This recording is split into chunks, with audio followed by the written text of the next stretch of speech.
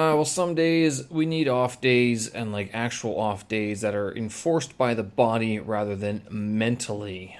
Wednesday, May 25th, 2022. I'm Steven Sersky. Hope you guys are doing well. This here is my daily audio blog where I yik yak about things going on here in Beijing, China, which is where I live, and some of the things that keep me occupied and busy, such as working out, some computer graphics, and studying Mandarin Chinese.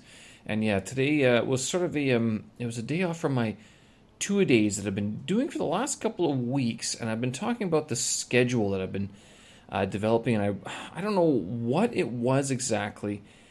Well, maybe I do, because yesterday on Tuesday I had taken the morning. I didn't do a morning workout. I went for a run. Then the afternoon I went for a run. Then I did some skipping and medicine ball work, and then I worked on my one arm pull ups. And I wonder if that sort of did me in, because this morning when I tried to get up, and I didn't sleep all that well, but I got up at like 6 o'clock or 5:50 as normal, and I'm like, I can, wow, I feel stiff. And I'm not sure exactly what it was. Maybe I was dehydrated, because it is a lot more humid and hot these days. So it could be that I'm just getting sort of dehydrated during the evening, so I have to drink more water during the day and leading up to going to bed. It could be any number of things in that regard. It might have been even like the two beers that I had. That was it. Very early on in the evening, that might have been enough to sort of knock me out in terms of my hydration. So, so this morning I got up and I was like, you know what? We'll go for a walk. We'll do some mobility work, some stretching. But even then, during the day, I was just like, my back was. It felt like it was seized. Like my left hip, it felt like it was seized, or if it wasn't seized, it was very tight. I'm like, I could try to push through. Go for my 2 mile run, and then do my kettlebells to hit like the Wednesday workout figure, or I could not and work on something else instead. So what I ended up doing was some more mobility work, but focusing this time on the hip area. So I did a lot of I don't know what you call them, like I guess raising my leg up and doing that. I guess they call these the pails and the rails, like the end of range movement, where you lift your limb to as far as it will go in its current state, and you try to move around that sort of hinge, I guess you will. So I tried to do some of that. I did some light kettlebell work with like focusing more on hip mobility and stuff like that. And I did that for about an hour after work. I didn't even go for a run, because I was like, I also wasn't feeling very motivated, to tell you the truth.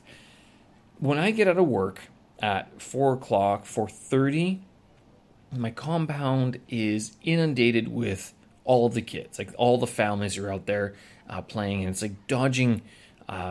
You're playing Frogger, basically, and it's like these kids are ripping around on bikes, looking one way while they're turning another. And I'm not going to begrudge them this. I mean, because I was a kid, I know it's awesome, it's great, and I think it's phenomenal and I think that kids should have that very laissez-faire approach to what they're doing. That they should have that sort of safety net involved, but not to wax too philosophical on that point.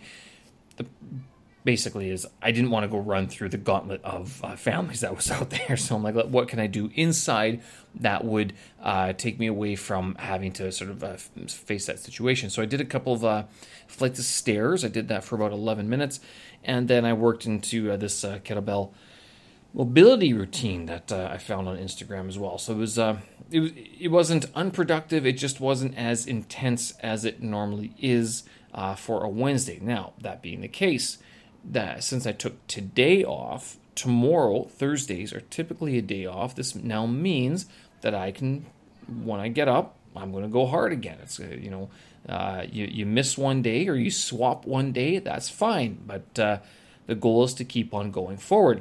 So tomorrow, it's going to be a run, and then it's going to be a kettlebell workout, and And I was thinking of this because I've been talking about the scheduling for the summer months. What if I did hard Monday, Tuesday, break Wednesday, like rest on Wednesday, and then Thursday, Friday, go hard again, and then maybe something light on Saturdays, and then Sunday would be completely off. So I was thinking, like, I'm not against trying this out to see how this balance of working out works out. It's certainly all tenable. It's possible. Maybe Wednesday is a good day off because that way I don't have to worry about being so, this day, that day, this day, that day, this day. Instead, I'll be like Monday, Tuesday, go, go, go, because I know I'm going to have all of Wednesday off. Then Thursday, Friday, go, go, go, because I know I'm going to have Saturday, Sunday off. Again, I'm not competing for anything. I was watching a couple of videos on the strongman competitions, Mr. Olympia, and a lot of those guys are busted up pretty badly after lifting for like their entire lifetimes. And don't get me wrong, they look phenomenal. They've been the dream body for a lot of people around the world. I see what they're going through to get that, and I go, wow.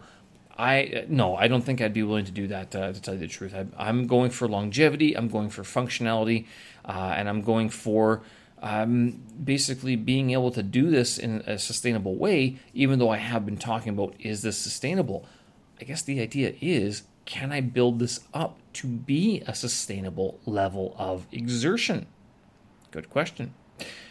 Other than that, today we were told to go get tested again for the NAT, the nucleic acid test, which is they've made very systematic. They changed the hours again. Today it was 7 until 12 and then 3 until 7. So it was busy. I guess they're herding people into two distinct times. You have your morning shift and your evening shift, which I understand in terms of scheduling and flexibility for the people who are administering the tests. But for the rest of us, it does mean that we're going to be waiting. There's no sort of just walk in, walk out sort of thing anymore. It's going to be you walk in, you wait, you stand in line, you queue, you get through, and then you carry on your day. That being the case, got that all done, which is good. It looks like I was looking at this map that I've been tracking for the last, since this outbreak started in Beijing, and it looks like the numbers are receding. Oh, are the numbers receding or are the red points? No, the red points for sure are receding. The absolute blocked off, flagged red zones are receding in number, especially on the map. But the case numbers, I can't exactly remember. Maybe they are increasing, but those numbers are not really giving the whole story.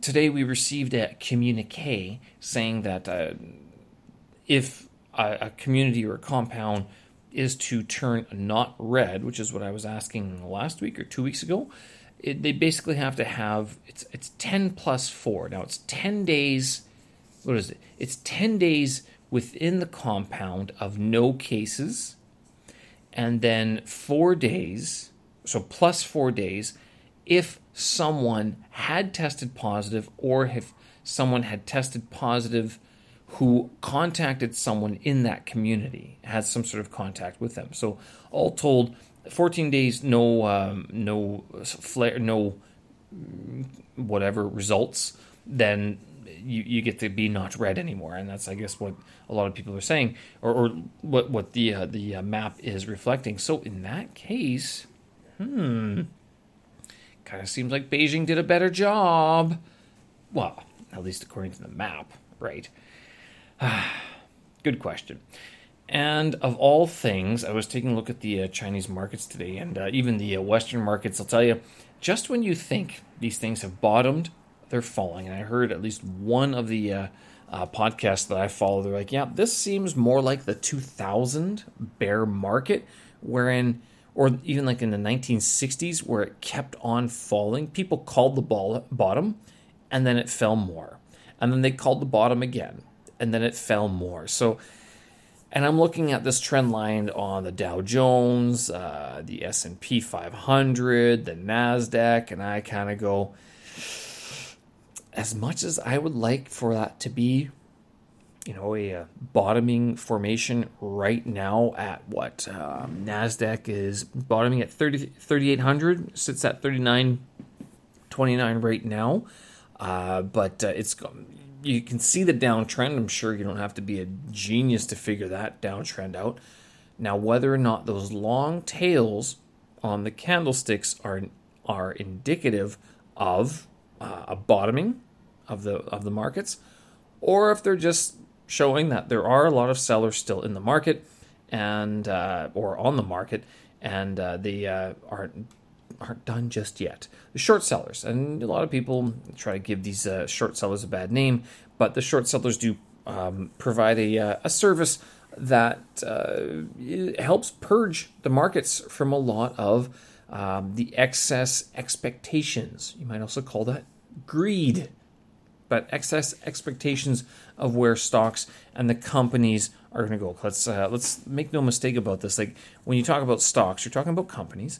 You're talking about people who are running businesses that are affecting people, who have employees, who have benefits to pay out, who have time cards to honor, and things like that. And so when you look at it that way, the people who are giving those companies the money for their operations, which are the investors. The investors are paying their money, even if it's on a public exchange, such as the New York Stock Exchange or Toronto or London, or take your pick. Hong Kong, Shanghai, doesn't matter. The people who are giving the money are reevaluating their situation now, seeing what's happened in the last couple of weeks, the last couple of months, and going, things don't look so good. I want my money back. So whatever company I have given my money to, I want it back. And those companies, as a result, are seeing less money to use for their operations in terms of stock market accessibility. It doesn't mean that they can't generate money or generate revenue. It doesn't mean that they aren't able to, that they don't have cash reserves. It just means that their stock market value has gone down. That's a lot different than the value of the company itself. And this is very important when the news media likes to talk about the value of companies or market worth, and this company X's worth has dropped by so many billions of oh my godly dollars. Sounds really bad, but then you look at it, it's like, wait a minute, it just means the stock is sold off. Well, you've heard the saying, buy low, sell high. What are you going to do? That's what that's what the institution firms are doing. And those investment institutions are the ones who are brave enough to weather the emotionality of the market. So if you, as a person who has a couple $100, a couple thousand, a couple tens of thousands of dollars, are going, I see what other people are doing. I see the opportunities. I work for a wage, but I'd really not like to work every hour for the money I make. I want my money to make money on its own. But if you don't have the balls, if you don't have the wherewithal, if you don't have the fortitude, the interest to go ahead and play and learn the markets yourself, and I'll tell you, that's not a bad realization to have. It's a very important one, because there are a lot of people who think, oh, I can learn that. Well, I have a PhD, I have an MA. Oh, well, I'm a smart person. Of course you're smart. Doesn't mean you're going to outsmart the banks that have teams of accountants and researchers at their disposal around the world in the local language doing the research that gives them the information to make the big money moves. If you don't have the time, if you're not willing to spend the time, you give your money to these investment institutions. And these institutions are going, you know what, for our clients, and given our sort of protocol of, if we must have 20% or 30% in cash at all times, or, our criteria for selling has been met, or our profit criteria has been met. 20% is a typical number you'll hear thrown around for these investment firms who, like, if you make 20% on a trade, get out. Just no questions asked. 20%, good enough. That's you're beating the market on average, annually compounded over the last however many decades, right? Well, at least on average, I should say. So, investment institutions could be selling out, and but they might be selling out of some names. Hello, Facebook, Twitter, Tesla, Amazon, Microsoft, the big tech names. No doubt you've been hearing about this. Maybe moving into things like Canadian Energy. You probably haven't heard about it unless you've been listening to this here podcast, because I talk about Canadian stocks and Canadian Energy from time to time. But that has been a place, a sector, a market, a country, a nation that has been doing very well in terms of at least one sector. So you have to look at those things. And when you hear the market's selling off, well, that's okay. But you look at the makeup of the markets. Apple takes up 3% of the S&P or of the New York Stock Exchange, or the Dow Jones. It's a huge amount. Maybe even if it's just 1%. If that thing moves down 5, 6, 10%, it affects the whole indices, the whole exchange. Same with like Tesla. It was included. Amazon, huge portion. Google, if those things move down, the rest of the stocks could be going up. But if, the big 3 or 4 names are going down by 10% or 5% a day, it's going to reflect in the final print, and it's going to reflect in the overall print of the markets. So it's something to be aware of for sure. Anyway, I'll leave that's enough about the stock market just now. On to other entertainments, hobbies, and distractions. Yes, May You Make Your Movie continues. I actually have a little bit of a trilogy in the works, as it seems, because I shot a bunch of footage that I was thinking about using for one video, and then I was looking at today going, no, this would work separately. And so what I'm going to do is I'm going to cut it up into 3 different videos, and that way it's not only shorter, but I also get to try a few different things with the footage that I have at my disposal. Other than that, I have a few more motion projects that I have started and at least queued up to be done. So this last 6 days of May, you're going to see a lot more video posting from me, both on Twitter, Instagram, and YouTube as well. I'm looking forward to it because there are some things I want to cover. There's at least one project. I want to do another animation, a paper animation project that I wanted to try doing before the end of this month. And God willing, I will get it done before May 31st is done. Before midnight, May 31st. Other than that, thinking about this week's language vlog, I was debating about... There's 2 topics that popped into my mind today. One, what is a language? In which I wanted to look at how languages aren't only formed, but what we consider to be languages, and also how we can construct languages. And this all sounds very highfalutin, but it would be like more simple, as in like if we took a series or a picture, a snapshot of the available smiley emoticons and assigned them a letter value and a sound value, what could we do with them? So that's where I'd be going with that idea. It wouldn't be like a grand academic exploration of the history of how languages are formed, although I might look at the Wikipedia page for that. That might be interesting to look at. So that's one idea. The other idea I had was that I do hear this comment quite a bit about Ukraine and Russia. Ukrainian and Russian, especially their cultures and their languages. And I go, maybe there is room there for some explanation of the differences. And I think I've mentioned this before on this audio digest, on this daily podcast, that there are differences between the cultures, differences between the languages, and obviously differences between the people.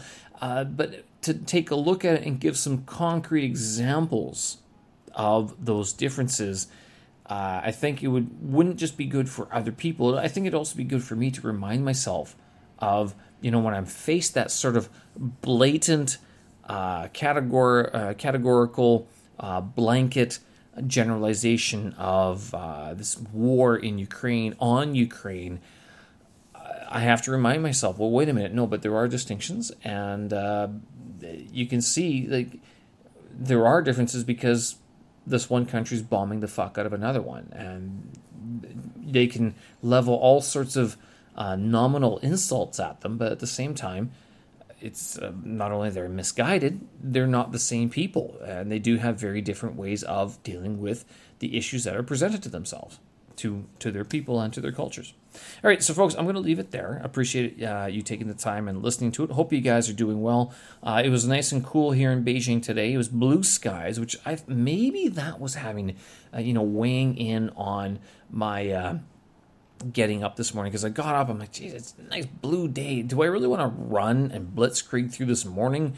Or do I just want to walk and enjoy the blue sky, fresh air because it was post-rain, and, sort of the relaxation that comes with that nice day. You look outside and you're like, geez, it's a nice day. It's a nice day. Like, even if you're a cringy, curmudgeonly old man, you got to say, it's kind of a nice day, right? I'm not saying that I'm a cringy or curmudgeonly old man, but maybe cranky sometimes, and certainly a bit stiff this morning, and not in the way that I really wanted to be. I'll leave it there, folks. Show notes, tracks, and vids up on my website, stevensersky.com. Hope you guys are doing well. Keep well, eat your vegetables, and get some exercise and vitamin D. Thanks for listening. We'll talk again. Bye-bye.